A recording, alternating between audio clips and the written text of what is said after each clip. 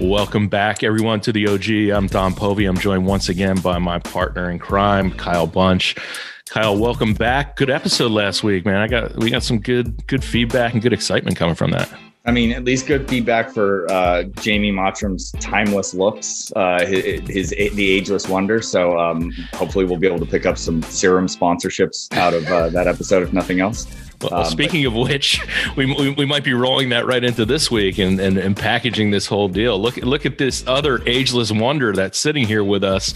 We got, well, it says Michelle Sebek, but I think this is Matt Sebek. Matt, welcome. Yeah. Look at that hair, those chiseled timeless features of yours. Yeah, and perfect 2020 work from home nature. My wife used this account last, so there it is. I just updated the name. Good to be with you guys, and great interview last week. I always enjoy a little Mottram to start the day. Good interview, very insightful, and pleased to follow him up. Well, you were supposed to lead him off, and we had some scheduling snafus, but yeah. I'm kind of glad it worked that way. Jamie, is the podfather, the podfather, the godfather, the blog father. So yeah. It was good to have him kind of kick this thing off. But yeah, Matt, thanks for joining. And I joked around before we got on that the last time I was podcasting under the Blogs of Balls umbrella, it was for the Joe Sports Fan radio network, which I always say was well ahead of our time. You kind of pushed us in this direction, was trying to push everyone in that direction. We had a nice little coalition of you hugging Harold Reynolds, you at Joe Sports Fan. We could talk a little bit about that, and the sports hernia, that sort of irreverent sports comedy. Don't take ourselves too seriously. We're trying to do this podcast thing back when nobody would, but Dan Levy was doing it. And, but now here we are 12 years later. It's funny, and I was happy and pleased, obviously, to see you guys resurrect this, and I think the structure of the show is a really good format. But the whole idea of that podcast network is obviously pretty popularized by today's standards. But I think 10 years ago, when the monetization was totally flipped the other way, not a lot of people understood the value of the network together. So I was happy that you guys reemerged this show. And are kind of the last one standing now, Yeah, independence is everybody got bought or went off and did other things, and so here we come full circle. We were talking, but like we talked about last week, maybe there's that wave of new stuff as a lot of the sort of Substack revolution and everybody going direct. So it felt, I don't know, like the time was right. Yeah. I'll dive in and kick things off because Don always steals the mic for so long. You and I reconnected after not having talked for a long time just a few weeks ago because of the new role you're in. And I think that's kind of a good place to start at the present. And then it sort of speaks to a lot of the things you've done in the past. But tell everybody about the role you have as chief experience officer there with St. Louis City and kind of building a new sports franchise from the ground up. Yeah, thanks, Kyle. And it was fun to reconnect now that we've kind of both gone separate ways, but also have this relationship as the common intersection point. And I had a chance to become the chief experience officer of the new Major League Soccer team here in St. Louis, Missouri. I officially started on October 1st. And I couldn't be more excited. It's effectively a role that is new to professional sports. This idea of experience officer. It's a lot of the interviews I do, people think it's made up. Where really I spent the last, and we'll dive into more of the career stuff, but it's really spent the last 10 years consulting for retail and restaurant brands that usually have a chief experience officer. And really what that says is you are the single function that ensures customer delight and satisfaction. And thus you really own the responsibilities of brand marketing and technology. And so, rolling that up together, it felt like a more efficient way to organize the business, but really puts customers and data at the center of the organization where, we all work in companies big and small, and typically the marketing function and the technology function are two totally different silos and organizations. They speak different languages. They're held accountable for different things. Marketing come up with ideas, and technology people are supposed to implement them. And a lack of cohesion just creates ripples. And we can feel that as consumers when we walk into a store or place an order at a restaurant. And so anyway, it was really a way to say, we're going to organize ourselves to be different. And And I'm pumped. I'm pumped. We have an ownership team that is fully bought into that philosophy of really let's create ourselves as an e-com company that happens to play soccer, not the other way around. And I think, if anything, the global pandemic, I think, really shined a light on why that's necessary.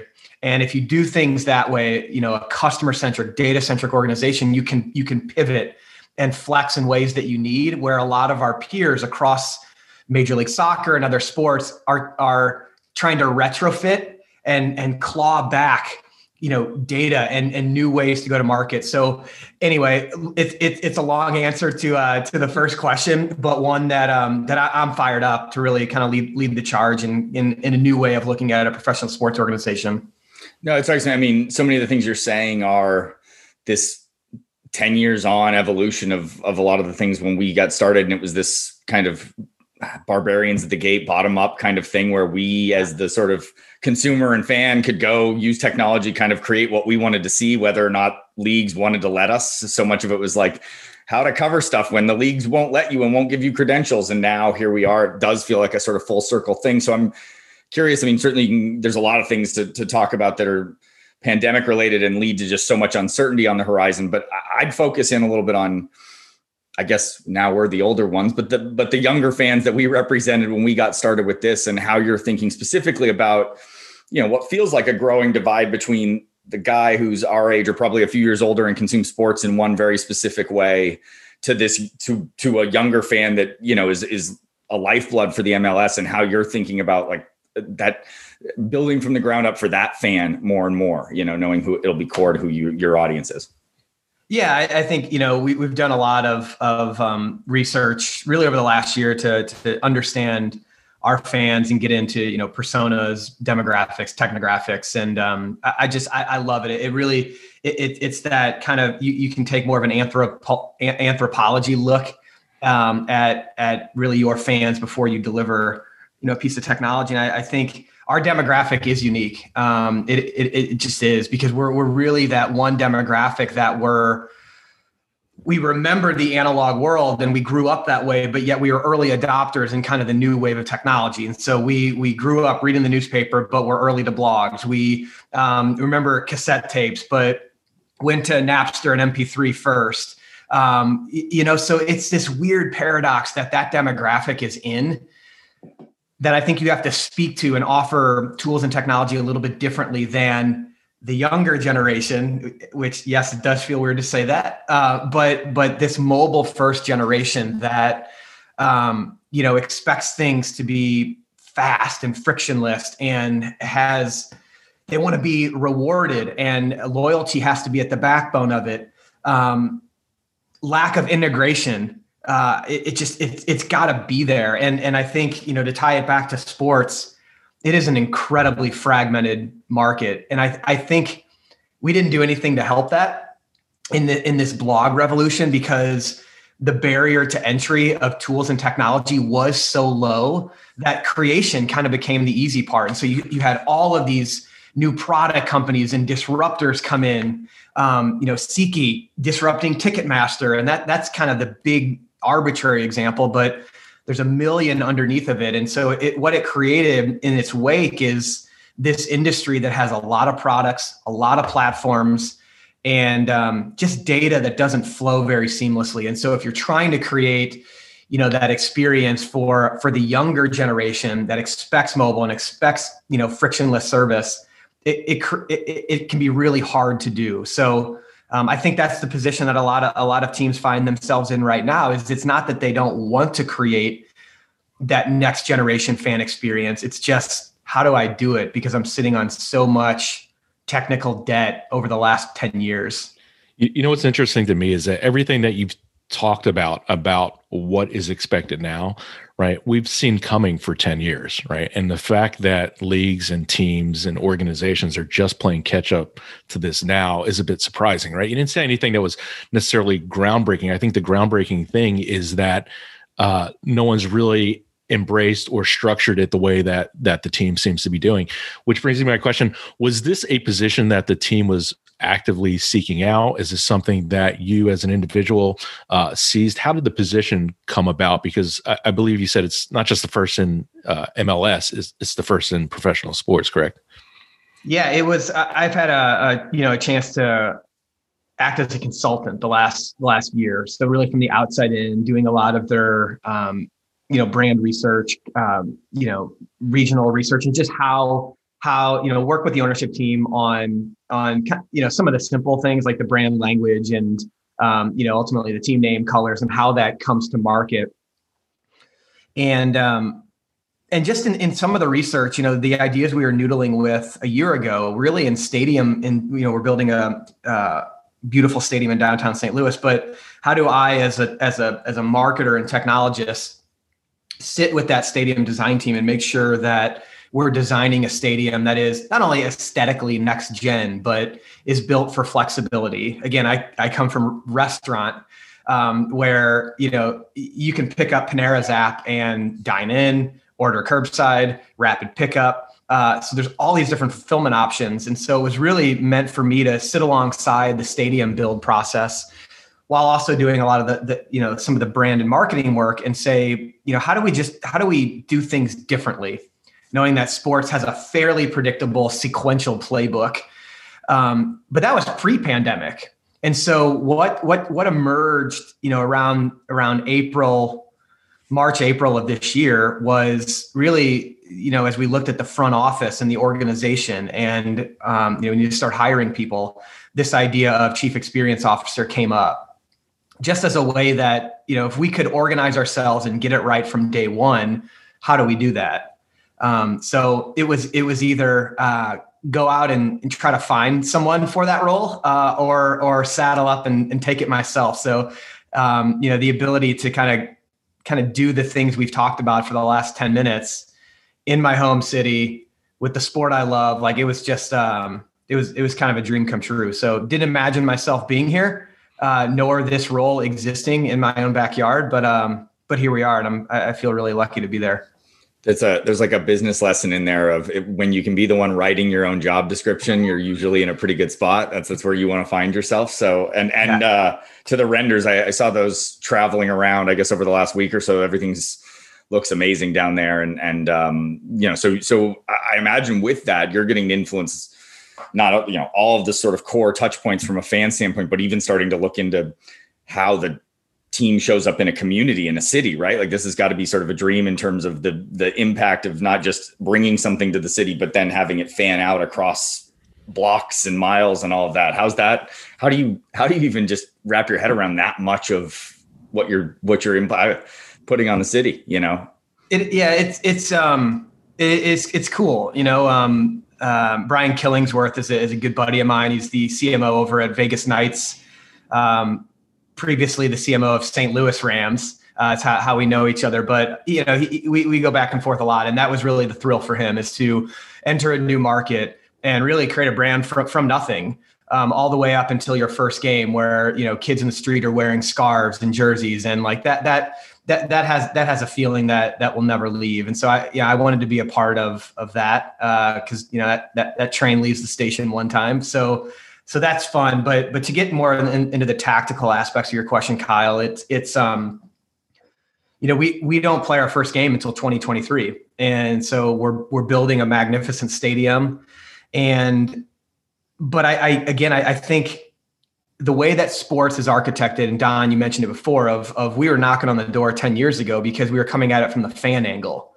And I think that the way that most sports organizations conduct business is to focus on the product on the field, and rightfully so. Those are the high priced talent. That's the money maker. That is the machine that keeps it all humming. But again, what the pandemic did was to say, what if fans can't enter the building and watch that product? Well, now what happens? Well, now it needs to fully shift itself to digital, and that can be television and streaming deals, advertisement and sponsorship, digital enablement through app and website and social. So it's really all the things that haven't really been a focus for 10 years. We as fans obviously want them and know of them, but it just provided a focus on those things. And so again, back to the position of this pandemic, we get to actually kind of observe, which we're really fortunate to be able to do. And hopefully by 23, all of this is past us, and fans, from a psychology perspective, feel comfortable getting back into a stadium and cheering their team on. So we get to kind of sit and observe and then take advantage. But if digital is the focus of all teams, including ours, that needs to start now. And so that's really where a lot of our focus is, certainly on the stadium build, but also how do we start speaking with fans in the community and develop engagement platforms for us to start right now and to build a relationship 2 years before we ever kick a ball in the field. Well, I did some work with the Yankees a couple years back, and one of the interesting things, and I'm thinking about this as you say it, is that you also have all these different demographics that you're trying to attract as customers. You can have your suite owners, right? Your season ticket holders, your single game ticket buyers, your merchandise buyers, right? And so there's a lot of different people and demographics that you're trying to touch in various capacities, whether it's online or analog. Which kind of brings me back to something else that you said earlier, which was, we're the old guys now. Like we're in that middle, that sweet spot, but we all have kids, and my kids are using platforms that I don't grasp. Have you had the autonomy in your position to kind of build out a team of, say, younger fans to reflect some of those people that you're going after as consumers, and how to effectively reach them? Or are we putting our 40-year-old brain into trying to reach these 16-year-olds that we want to buy scarves or hats and things like that? No, you're absolutely right. And I think the amazing thing is sports are this very visible platform. And so there's no shortage of people that want to work for teams and clubs. And so it is, it's breathtaking in a way to post positions and see the amount of interest that people have in sports, just because it's the fabric of communities. And for, a community like St. Louis that really rallies around its sports teams, you get a lot of interest in open positions. So, we're a startup right now, and we're in the formative stages of the organization, but we are, starting to hire people. And next year we'll really expand. So, definitely have a look for, younger, hungrier, people that like to hustle, that like to roll up their sleeves. And it's great to have a strategy session, but knowing that we're in the formative stages, like people that can roll up their sleeves and want to execute and help get work done. But also so it's this Venn diagram of, we want the young, hungry people and people that love sports and love St. Louis, but also they understand the culture that we're trying to create, which is fan-centric, data-centric organization. And, as much as I love soccer, it's really the secondary benefit of why I love this job. It's really that we get to create an e-com company that happens to play sports. So it's pretty fun. Well, using both the sort of startup and kind of bit of e-com as maybe a jump to move back a little bit, and some of the things that led up to this. And we were talking, I think before the call, Don was sharing his what has become his annual Christmas card plan, which is to turn to your company, to turn to Rookies in the app and create a few baseball cards with his family. And be interesting. I was interested to hear you saying, like, you're still working, you're still seeing the fulfillment, you're still involved. So talk about that, where you, that jumped off of, I think last time I saw you at a Blogs with Balls event, that was in the earliest days. So talk a bit about Rookies, talk a bit about being a startup founder in the sports world. Yeah. And Don's flagged in our system as a high valued consumer. It is cool. And there are customers like Don, that order those Christmas cards every year. And so it's cool to see those repeat customers and to be able to kind of go back and follow that trail. Again, we talked about like our generation, the one that moved from an analog and very physical world to the early adopters, the digital side. I love those types of experiences that can jump between those worlds. And Rookies was really kind of just a fun way to do that me and a couple buddies put together. Rookies is effectively a business we started 8 years ago. That was an iPhone app, allows you to create your own baseball card. You can, share it on social, Twitter, Facebook, Instagram. But then you can actually get them printed out as a real physical baseball card. And we put a lot of energy into, there you go. There's the digital version. And then Don held up the physical version there that comes wrapped in a wax pack. It's on that, 14-point card stock. So it feels like a real card. The front's glossy, the back is not. So when you touch these things, it should bring you back to the 80s when we opened cards as a kid. And so that nostalgia that we were deliberately aiming for was meant for our demo. So it was fun. Again, we did it as an experiment. And in that experiment, we learned so much about, how to create an e-com company, how to do things like retargeting and marketing, email automation, taxation across states. Like there's just little nuance in there that you don't learn unless you just kind of roll up your sleeves and do something like that. And so that was really what we were aiming for. The kicker was it just took off in ways that we didn't anticipate. Our target demo was guys like us that grew up collecting cards. And we thought this would be a fun thing for guys to be in the bleachers at Wrigley and create cards and jokes of each other. Maybe they'll get them printed out. And the surprise on Rookies was we have about 60% of our customers that are female buyers. And the females are buying the cards as Christmas cards like Don shared, groomsmen gifts for weddings, birth announcements for their firstborn. So just kind of all these really neat and interesting ways to use baseball cards to communicate a message. So it's a living and breathing company still that really runs on its own and is growing organically. But it was a lot of fun. And not to sound like too cliche, but it's one of those things that I thought was so important as a stepping stone and a learning point for me to learn those things that kind of worked up to, ultimately the position I'm in today. It makes total sense. And I will give a double plug on this one. Definitely encourage everybody to download the app. One, the amount of time I've spent with meme generation, very, very solid, underrated meme generation tool that isn't as done to death as a big giant impact font. So, but the physical product and having gotten it from Don for years and now, working on a New Year's card for my family, definitely download the Rookies app, a strong hardcore plug, authentic plug, not just hyping our guest here, which was, we're lucky. Mottram too. We've had guests that have gone on to make stuff I really do use. So I love that. Yeah. So I have two directions I might want to take this. One is right, your educational and work experience to be able to do this, right? Not just anybody can come together and create, a digital app and an e-commerce company.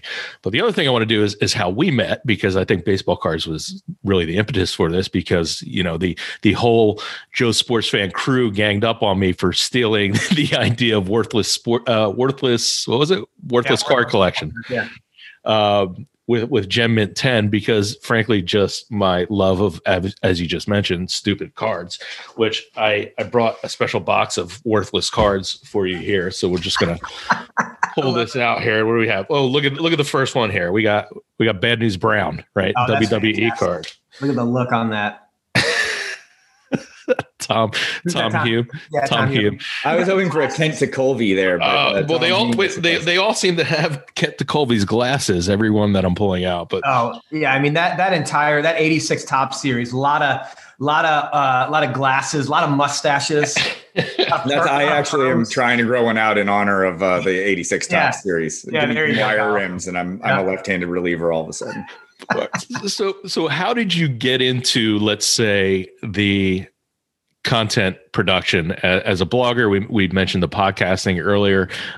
Joe Sports Fan and the Sports Hernia, who again I was fortunate to collaborate with, albeit for a small window, were just two of my favorites because of just the tone. There were a lot of sites that were just downright nasty. There were a lot of sites that were just too X's and O's. But for me, it was always about the enjoyment of the community and the enjoyment of sports in general, and the humor that you can find in that with cards like this that we were just looking at.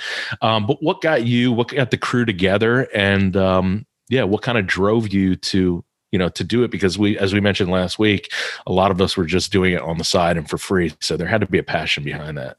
Yeah, my path was always technology. Like I was a computer science and marketing major, oddly, and like just weird kind of mix from the beginning. So it's like I love the idea of programming and making things that people could interact with digitally, but also always had that marketing slant to focus really on how do you drive customer behavior.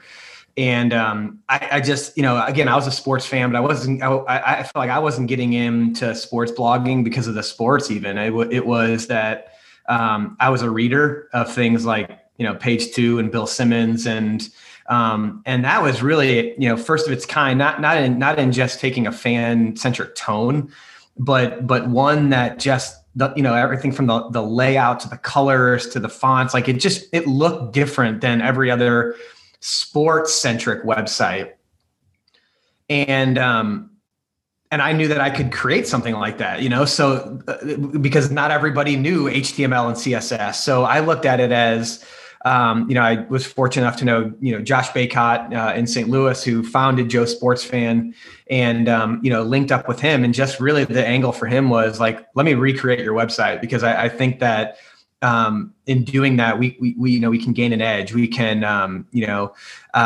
take advantage of RSS feeds a little bit better. We can lay out the website to just be more efficient and eye popping. And so that was really the angle of it. And I think we had that, we pulled that thread really throughout 10 years in the history of Joe Sports Fan, and being, early to RSS feeds, microsites, really how to use social to build an audience. We were early to podcasting, and it was really just kind of leveraging the technology and the tools that were at our disposal. So that was my interest at the beginning. I was a terrible writer. I had no interest in being a host of the podcast that we ultimately created, but just got into it just because that was the platform that we created, and had a lot of fun and kind of honed my skills there. But it was really just to get into it for the technology of it all. Then through that, the community aspect of how we all linked up in those early days, right? Certainly you had an attitude and an aesthetic to your website, but you also had the tone, and whether that was you, Josh, the collective, right? There was also the solid content that was being pumped out into this nice looking platform. But then somehow, and take me back, because it's all kind of fuzzy and everybody's a little bit different, but us bloggers back then, or us podcasters, all managed to find each other, to coalesce and to try to push and encourage each other. And I think certainly with Blogs with Balls, that was a thing. So the communal aspect of blogging back then is very much similar to what it seems the parochial vision that you're trying to take with, say, the city of St. Louis. Yeah. It really is. It's a great analogy, is, especially in that first event in New York, it felt raw, it felt gritty.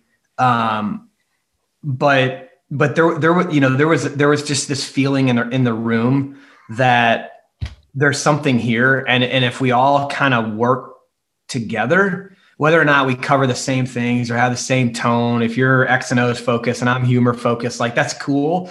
But like, the sharing of ideas was power and knowledge, and how do you meet people? How do you share links like that? There was that feeling that it truly, if we work together, this is going to go a lot faster. And I thought that was the cool part. And again, Don, like to tie it to what we're trying to do here in St. Louis, it's St. Louis is a pretty fragmented town that needs to come together. And I think what better way than sports and entertainment and the global game of soccer that is international, diverse, inclusive.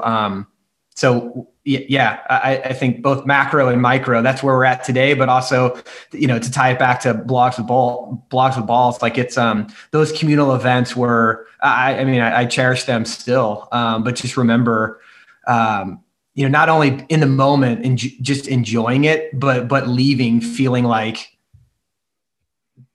just something bigger than what we were doing on Joe Sports Fan. And that was really the friendship and communal aspect.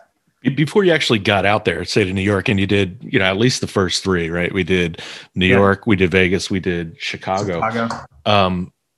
Thinking about, again, flying out from the Midwest to New York, what were your expectations going out there, or did you have any? I think I know this will sound cliche, certainly, but it's, when we're all doing our own thing on our own blogs, and it's faceless, and even at a time where Twitter and some of the social channels were still so early, social channels at least give a sometimes negative, a different view, a different insight into personality, right? But really, we were going into New York and even Vegas as I really only knew, Spencer Hall by what he had written. I only knew, Matt Ufford by what he writes, and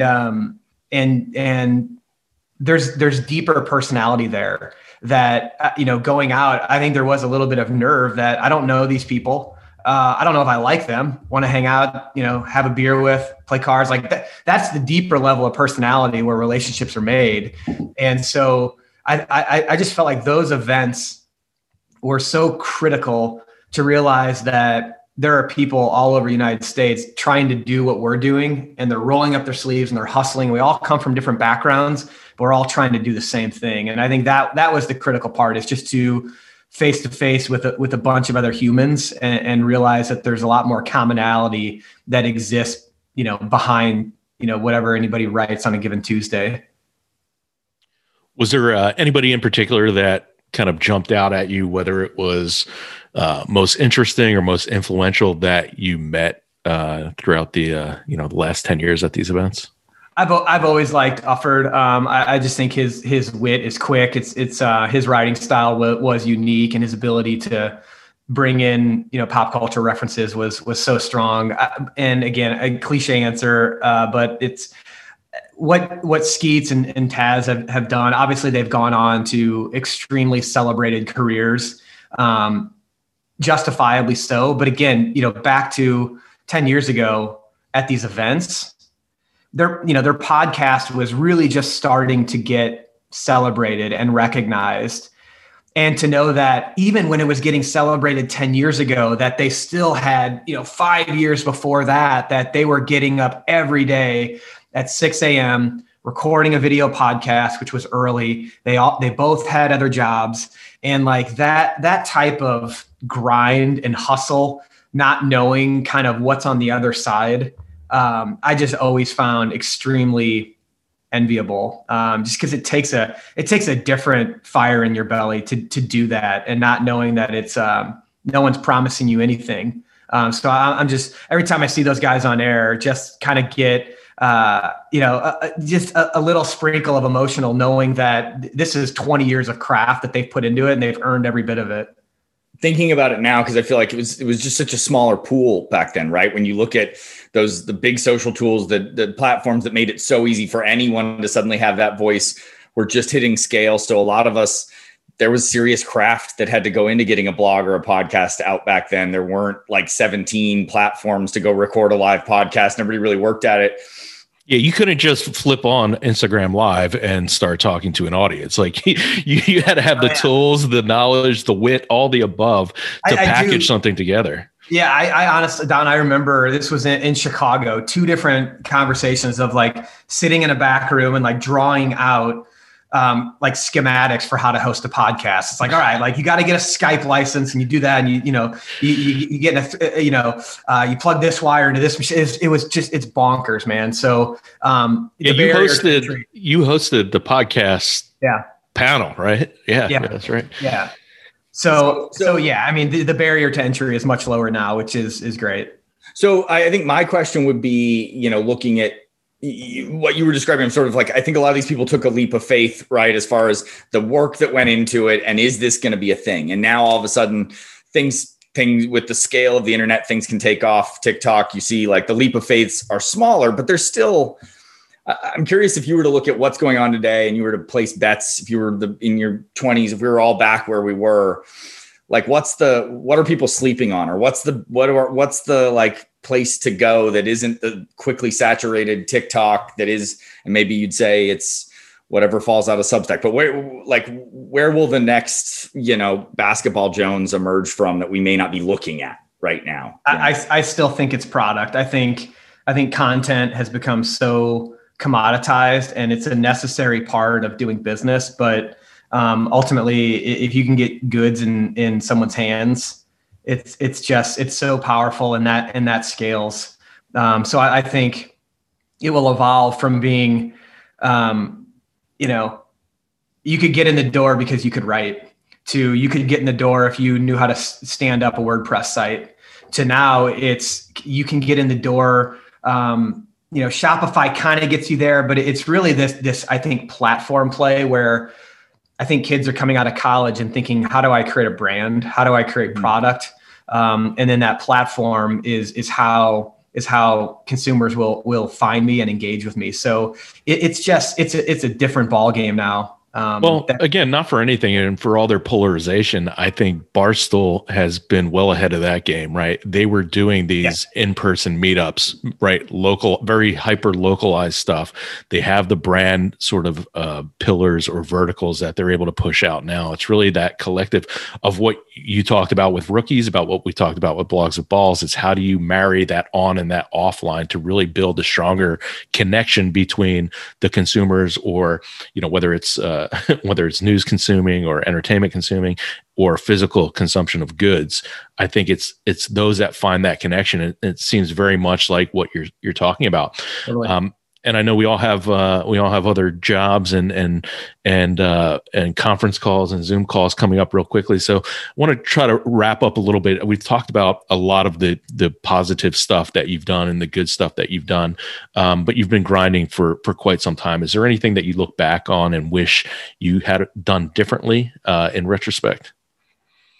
I have somehow, fortunately ended up, I think, where I need to be, and a place that makes me extremely happy professionally and personally, but in terms of the blog world, and it as you retrospect on that and play it back, there were definitely a few of those moments that it felt like we were really close to tipping the scale. And, for us, it was always a side gig. It was a side hustle. It was great. That worked for us.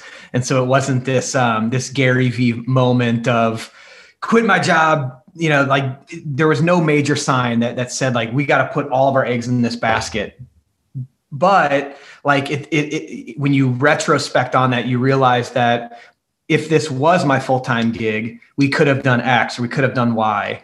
And, I think the biggest one of those things that Josh Baycott and I talk about frequently is the ability to create a docuseries. And I think we were at the table a couple times with ESPN and Fox to create a docuseries that we were really fired up about. And I'll talk about it now because by today's standards, it all makes sense. But this was 8 years ago. And Don and I have talked about this. It was called The Unprofessionals, and it was really a docuseries that followed around some of these fringe uncovered sports like frisbee golf and shin kicking and log rolling and wiffle ball. All the ones that I have to represent in my professional career. Yeah, but we thought it would have been a really killer series. And the ESPN one got incredibly close with Rob King, Blogs with Balls guest. But it was an Olympic year, and their focus was all on kind of the professional and amateur sports, not some kind of humor-based, almost tongue-in-cheek satire. So that is one in particular that's oh God, if we just would have been there and kind of put more into it, that could have taken off before its time. Well, things might converge when we get breakdancing in the Olympics in 2024. I feel like then the roads are maybe coming back around to see. Yeah. That would still be great to see. I still would definitely be all in on that. So anybody listening out there, there's a million new places for content. Netflix, you're writing checks left and right. Let's see Sebek on the phone. Yeah.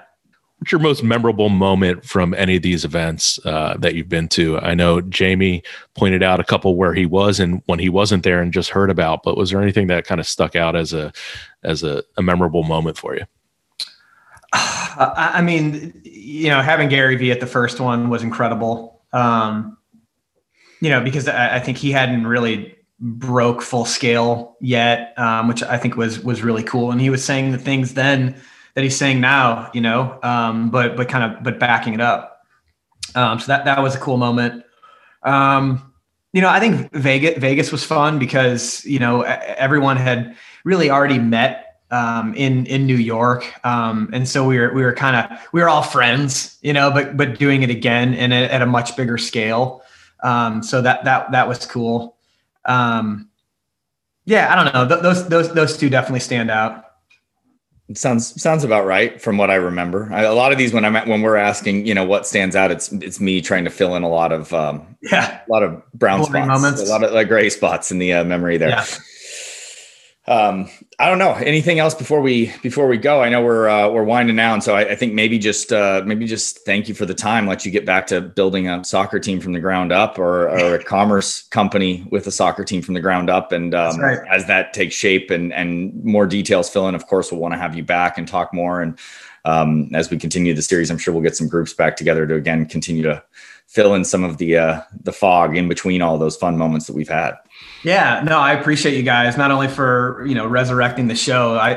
This is a single moment in time right now, but it really is that, the things I cherish is, the relationship with both you guys, and really over the last 10 years to kind of grow and learn. And there are crazy ideas I've shot to both you guys over the last 10 years, and some of them good and some of them horrible, but like that type of very open feedback and dialogue, I think is an evolution process for everybody that kind of gets us to ultimately where we are today. So thank you so much. Yeah, let's keep riffing. I feel like as much as changed and as much as grown up, there's still a lot still happening. We're still early days, so let's keep doing it. Right. I mean, the thing that amazes me with both Matt and Jamie last week is just where they've gone. But it's not like you couldn't see that happening, right? You saw the progression, you saw the growth, and it's really impressive. And it honestly makes me proud to know that you're kind of groundbreaking in the position that you're doing, and look forward to seeing just all the great stuff that you do with the team out there. And hopefully we'll get a match in a couple of years that we'll be able to pop out there and you can give us the grand tour. You bet. Thanks, fellas. Awesome. Cool. Thanks, Matt. Yeah. Matt Sebek, Joe Sports Fan, St. Louis City, right? St. Louis City Soccer Club, Rookies app, a lot of things. Thanks for joining us, old friend of the show. Until next week, I'm Don. Kyle, thank you. Matt, we'll talk soon. See ya.